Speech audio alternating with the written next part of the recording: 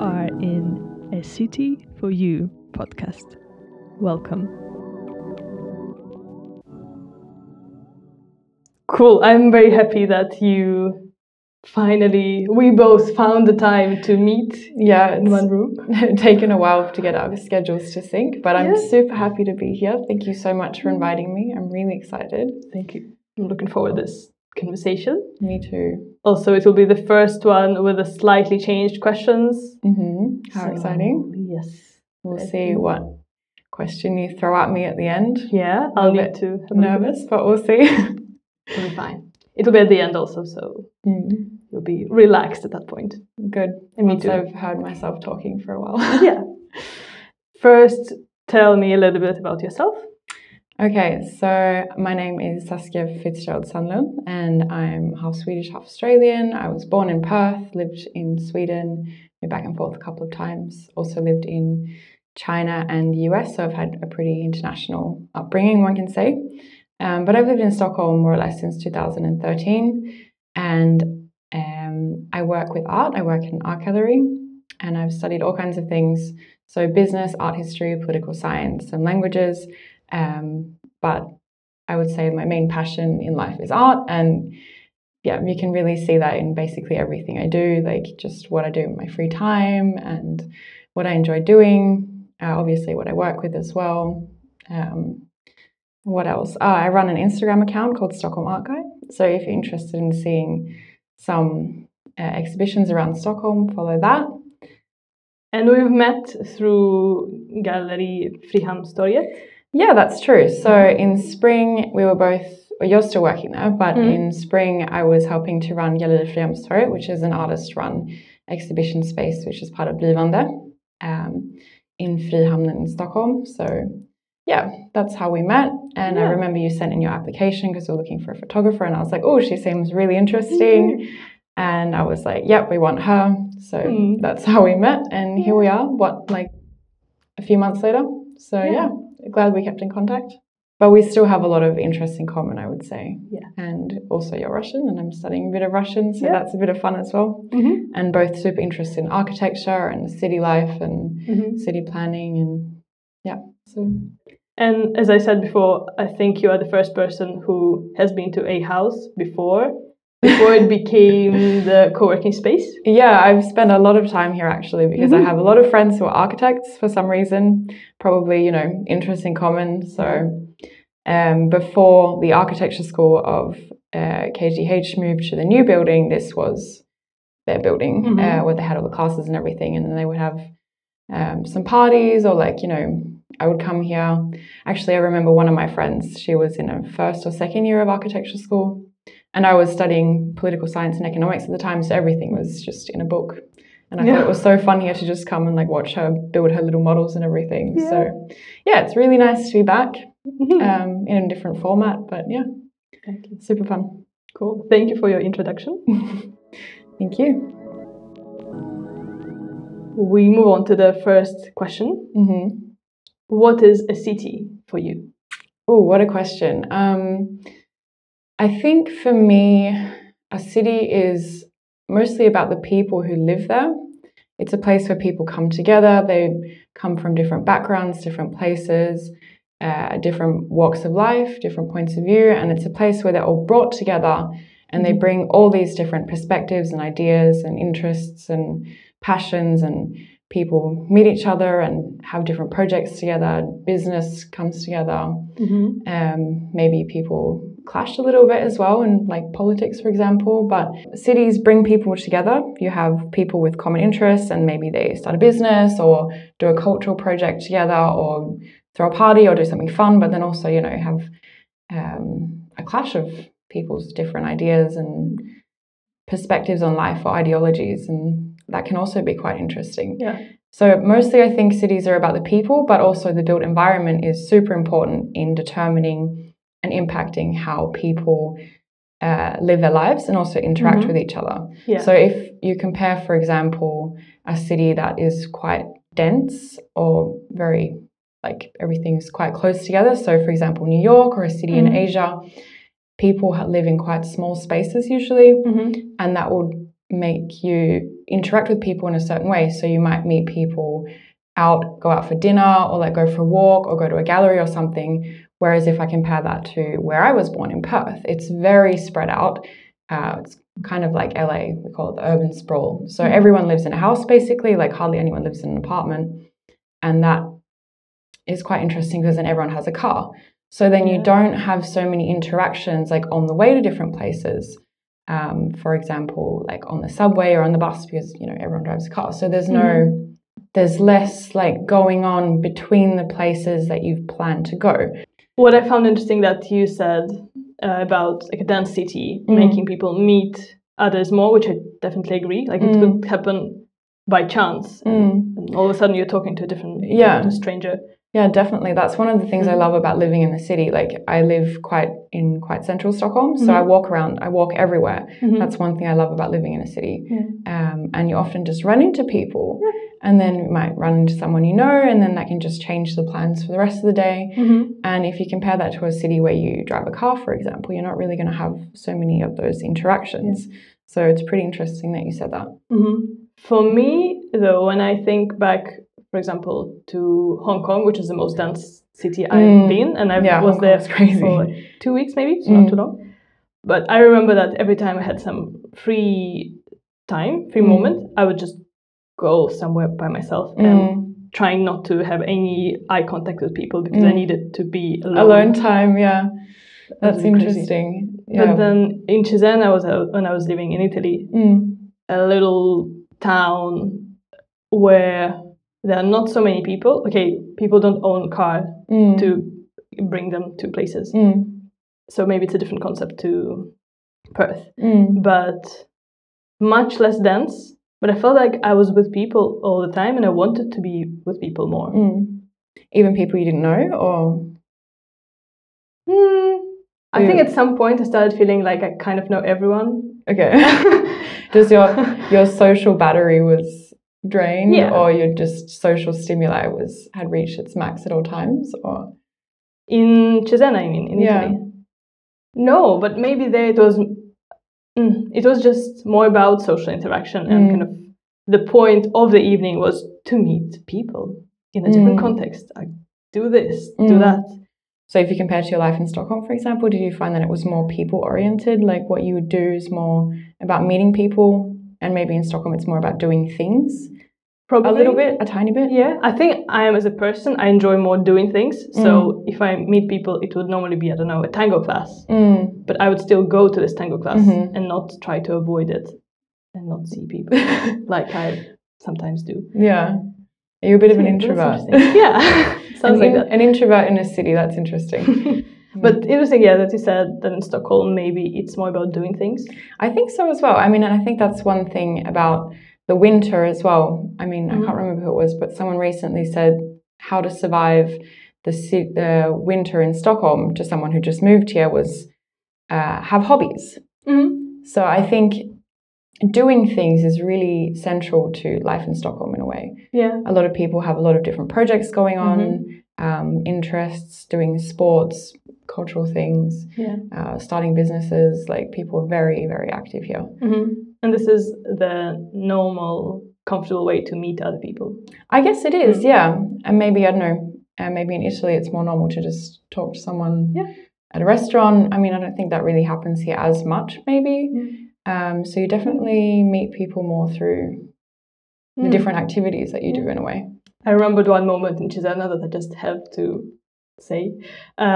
It was snowing and it was very slippery, and I was going down into the city 5 minutes, and there was a person going behind me, and I fell down, felt a bit awkward, and then he was like, "Okay, are you okay? It's all fine." But then in 15 minutes we ended up getting a coffee in a city and chatting for half an hour. What? That's so funny. Very random, but this is normal. Yeah. Are you still friends?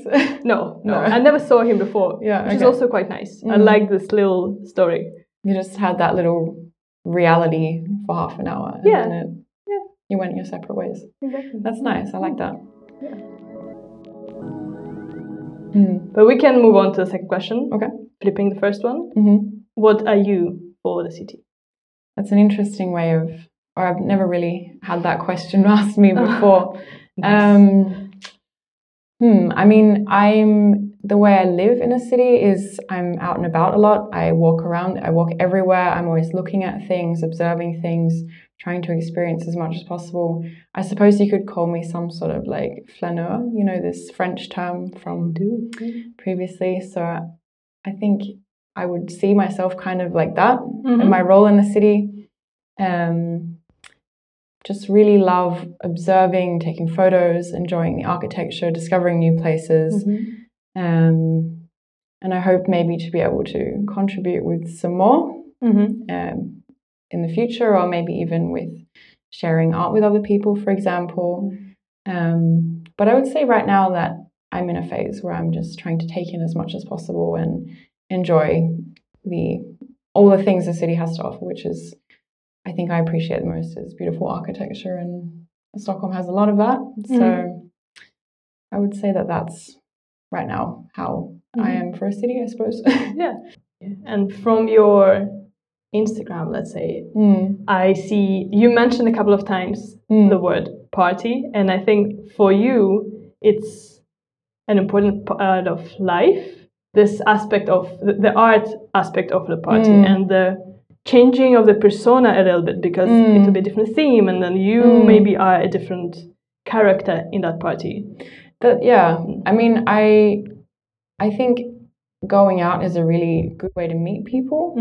And I have some parties myself, and it's just, I guess you would, you know, in every different aspect of your life, you show it, or you go into a different kind of role, or you show a different kind of aspect of your personality. And I mean, I think at night, perhaps people can let go of who they are at work, or just, you know, I mean, you can go out and you can meet people from like who live in like any part of the city, any part of the world, do different kinds of jobs. So who you are during the day, or like the role you go into, you can kind of just let that go for a while. And it's interesting to see how people interact more in the evening setting. And that's also where your big interest, lighting, comes into play as well, because that really impacts how people act and interact with each other. This is interesting. It is about interior lighting, I guess, more, but we can start the third question and then you still bring in these ideas. So how does artificial lighting of a night city affect you? Oh, super important question. I mean, so I think, well, first of all, if it's dark, the lighting allows you just to be out in the first place. Otherwise, you would be at home asleep. You wouldn't be able to go out and do things or meet other people or go about your life. So first of all, it enables you to do things. And then I think also maybe different, like the strength of the lighting or the different color of the lighting, also subconsciously or consciously affects how you interact with other people as well, or just act on your own as well, like walking down a street. The type or the warmth of lighting will also impact you, whether you feel safe or comfortable or interested, or if you're like, oh no, I need to leave this place. But I think if you actually go out to a bar or a restaurant or a club or whatever, the lighting plays a really important role. And this is something I've discovered recently. I mean, you know, I've always experienced it, but it's not something I've ever had to plan myself. And it's a whole art in itself. One thing I'm quite curious about is why at night, I mean, of course it's, you know, it's dark outside, but why it's also dark inside in these settings when you go out. I find that quite interesting. Like, why don't you have like more daylight scenarios inside? Is this just a question, or you feel like it would be more adequate? I don't necessarily think it would be more adequate, but it's just something I'm a little bit intrigued by. Like, why has this strength of lighting become like the standard, if you know what I mean? Yeah, it's an interesting point. And for me, I mean, I'm sure there are many different ways to look at it. first of all, okay, it's maybe even more natural for our brain to see that it's not that bright at night. Maybe it makes people stay for longer because they feel more comfortable. Maybe that's true as Question well. mark, because if it's like red and blue lighting changing between each other, it's not very comfortable. But yeah. No, I guess it takes up a lot of energy. Yeah, but also I'm assuming that some people feel more comfortable when they know that they're not seen so much. That's actually a really interesting thing. So every spring, when it becomes, because Stockholm is very dark for like half a year, when it becomes very light, I'm always like, oh, like you can see people can see me. And it always comes as a bit of a shock. And I'm like, oh, is this how we experience life and other people and the city for half of the year? Yeah. But it's quite comfortable. You feel like you can go a little bit like undercover, you know, when you go out and it's a little bit dark, you can't really see each other in a way. It's like wearing a mask. Yeah, in a way. Or just kind of, you're like partly invisible. I don't know. And I think that makes you maybe feel more comfortable to be more curious, or like do other things that you perhaps otherwise would be a little bit more cautious to do. Or True. It's easier also to grab attention, because if everything would be light, then if, I don't know, a DJ would want to bring some action, then they would have to, I don't know, to use sound or some crazy lighting or color to make people look at them. But when everything's dark, some blinking and already everyone is looking. Yeah. For example. A very good point. Yeah, I know. I think like I find quite interesting with DJs. They don't always want to be the center of attention in a way. Yeah, I mean, maybe not for themselves, but for an artist or something. Yeah. That's corner. true. I don't know why I thought about that. Anyway, also I'm thinking more about social dance scenario, and there sometimes DJ wants to say thank you, and then kind of something little happens, and then everyone's like, I think it's also like the different types of lighting you have for different types of music. So for maybe at a classical concert, it's actually quite light inside. You can see all the instruments, you can see the people, often the people playing. Whereas if it's more jazz, it's usually the setting is quite dark. And the way in which electronic music is played and enjoyed is very dark, you know, in a club. So I wonder why we have those differences in light for different types of music and different types of musicians, if you will. Yeah. For jazz, I can also see that it's just coming from a history of where the jazz was played and what people were doing there in the bars at that time when we were listening to jazz. How it was a little bit illegal and... I guess the same for electronic music maybe as well. It's kind of a little bit underground. And then kind of keep this identity and bring it further. Mystique, perhaps. Yeah. I wonder if it was the same for classical music.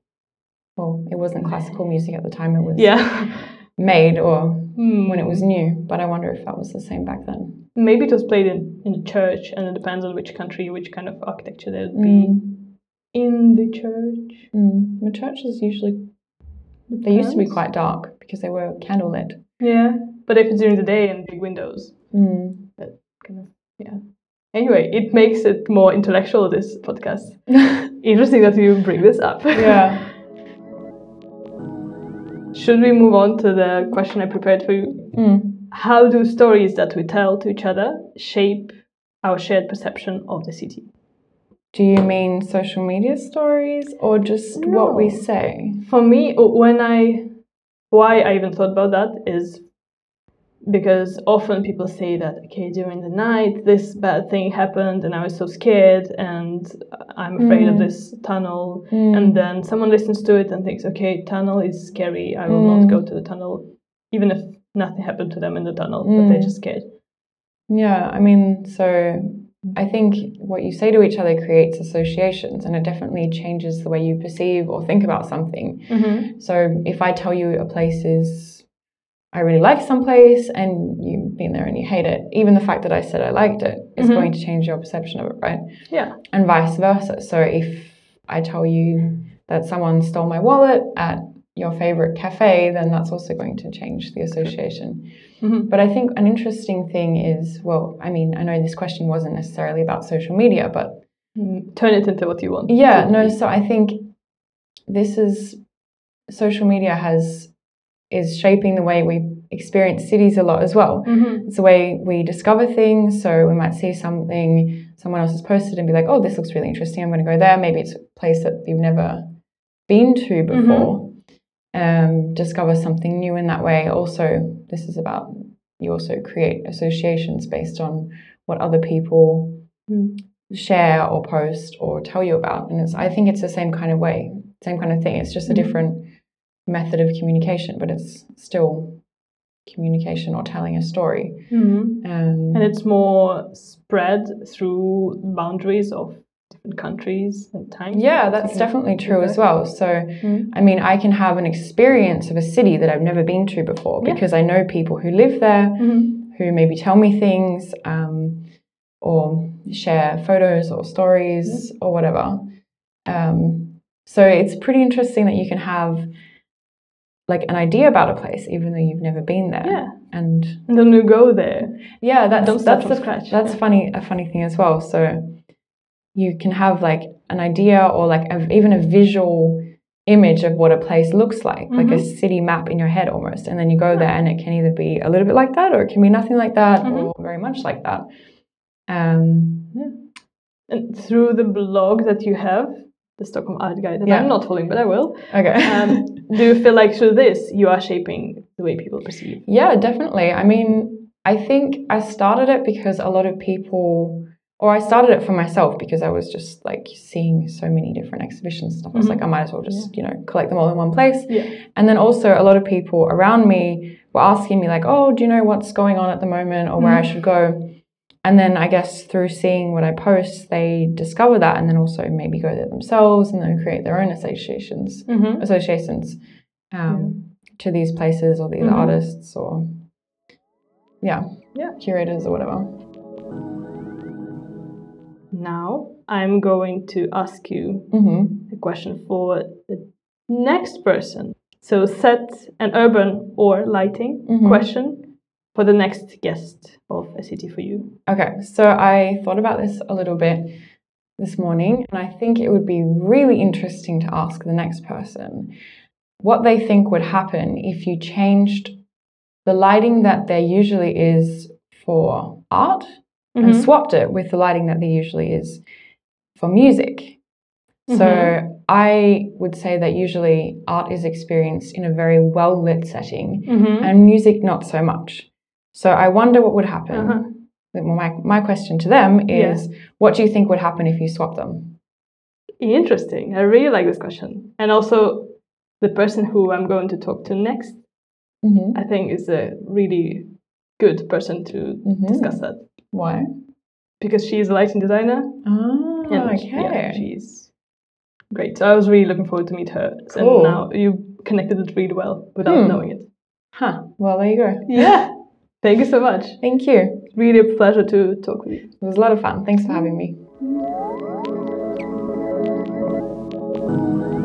Thank you for being part of A City for You. If you want to carry on the discussion, feel free to join for the next episode that will be coming out next Thursday.